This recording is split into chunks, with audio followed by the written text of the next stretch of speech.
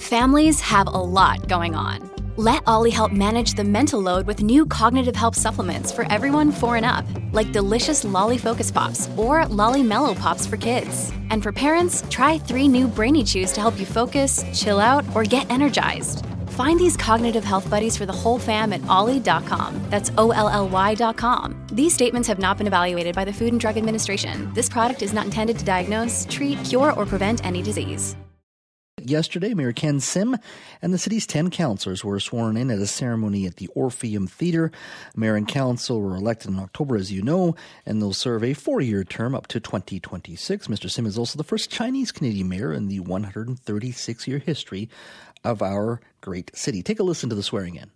I will be accountable for the decisions that I make. And the actions that I take. And the actions that I take. In the course of my duties. In the course of my duties. I will be respectful of others. I will be respectful of others. I will demonstrate leadership and collaboration.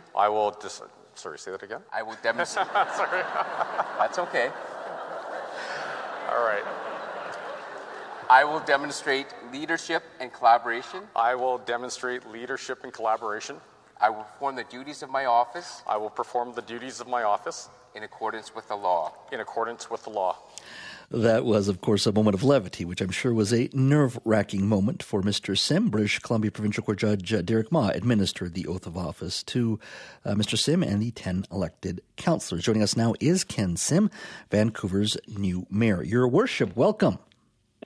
Hey, Chaz, thank you very much. And I don't think I'm ever going to live that down, am I? Hey, you know what? It's totally understandable. It must have been a bit nerve-wracking up there. I mean, did you get the sense of the historical moment or even the enormity of what you're about to take on?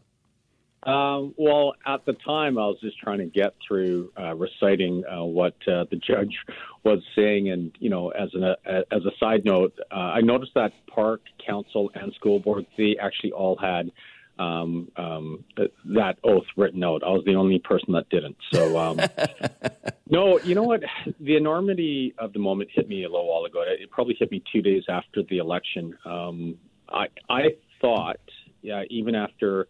You know, we gave the victory speech, and it was quite emotional. I still felt that it was about, running the city better.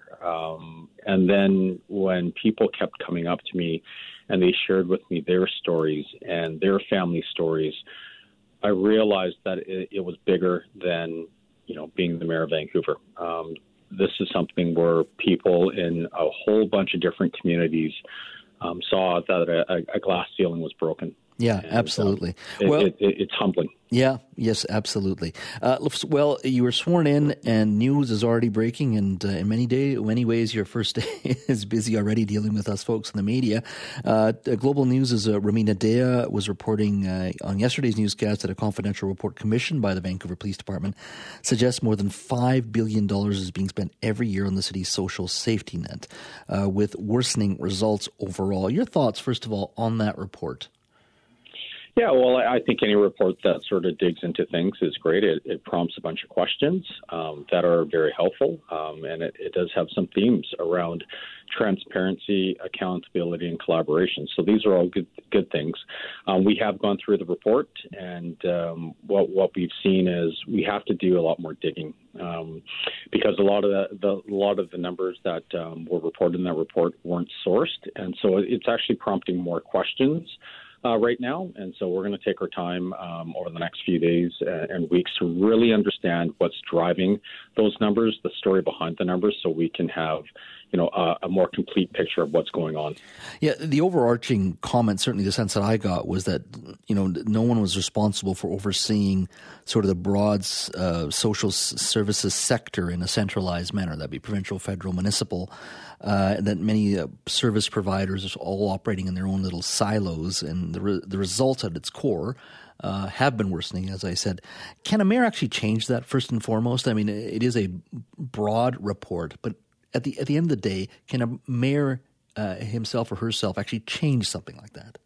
Well, I think a mayor could be part of the solution and can prompt the conversations.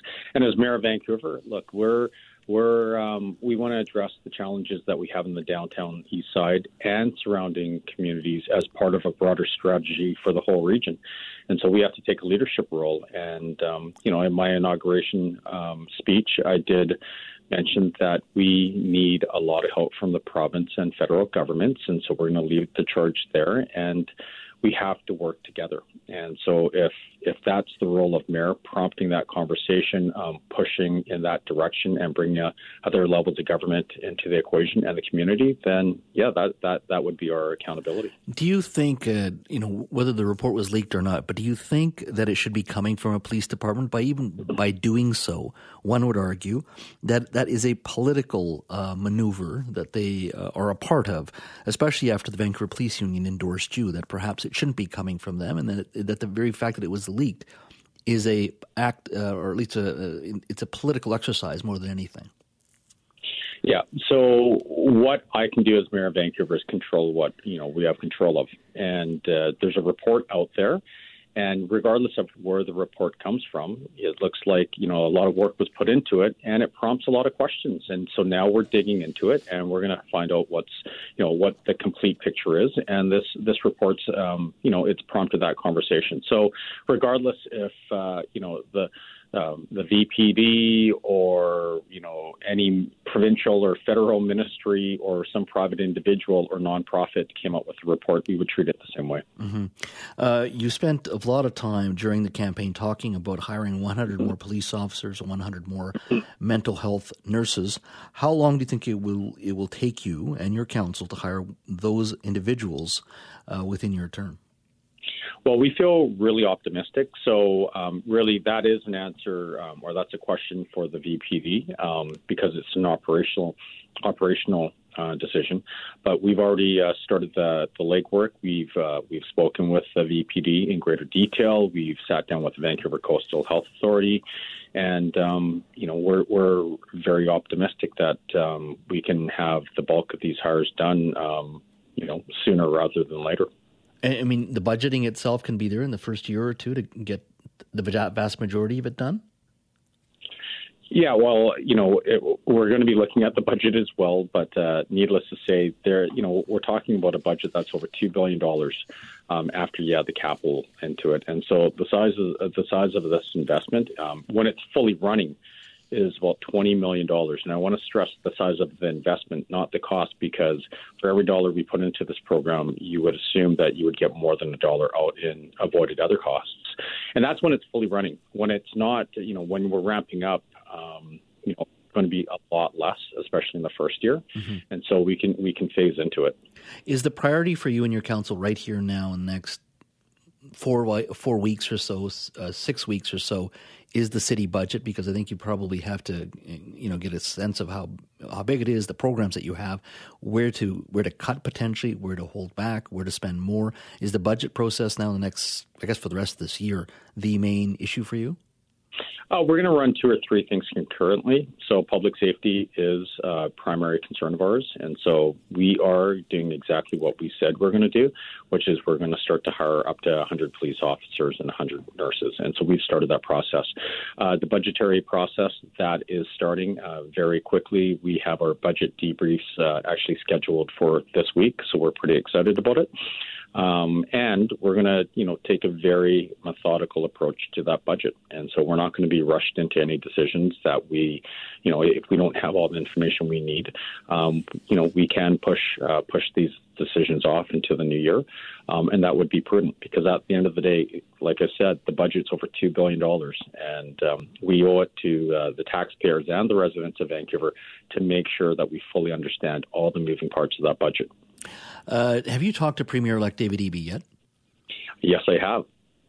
And can you at least, are you able to provide sort of broadly what you talked about? Premier-designate Eby, reached out, and he was incredibly generous of spirit. We had a great conversation. We talked about, personal issues and what we see as our goals for the city and the province. And I can tell you a lot of our goals are aligned. You know, we both agree that we do have a significant mental health, addictions, homelessness issue in the downtown east side and surrounding communities, and housing is a challenge. And so we are aligned in terms of these are the goals these are big goals that we want to address. And I'm super optimistic about having an incredible relationship with Mr.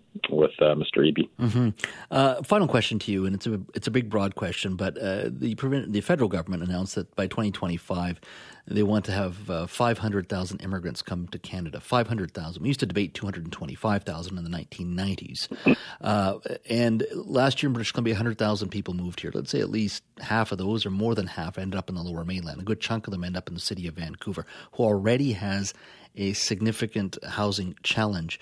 Do you think that number should be that high? Well, what I can share with you is immigration is needed throughout our country. If we want to get deep into, staffing up our companies, our organizations, our hospitals, our police services, technology companies, immigration is and always will be a great thing. And then when you look at the demographics, the graying of Canada, 25% of people will be over the age of 65 in Vancouver by 2030. So immigration is part of the solution. And so what that means is we really have to get serious about housing and build more housing faster, or we're going to have a lot of challenges in Vancouver. Yeah. Ken, thank you for your time, my friend. Look forward to having you on the show in the future. Awesome. Thank you very much. And thank you for making fun of me on your show. I really enjoyed it. A moment of levity, my friend, a moment of levity. Thank you so much. Thanks, Chad. Take care.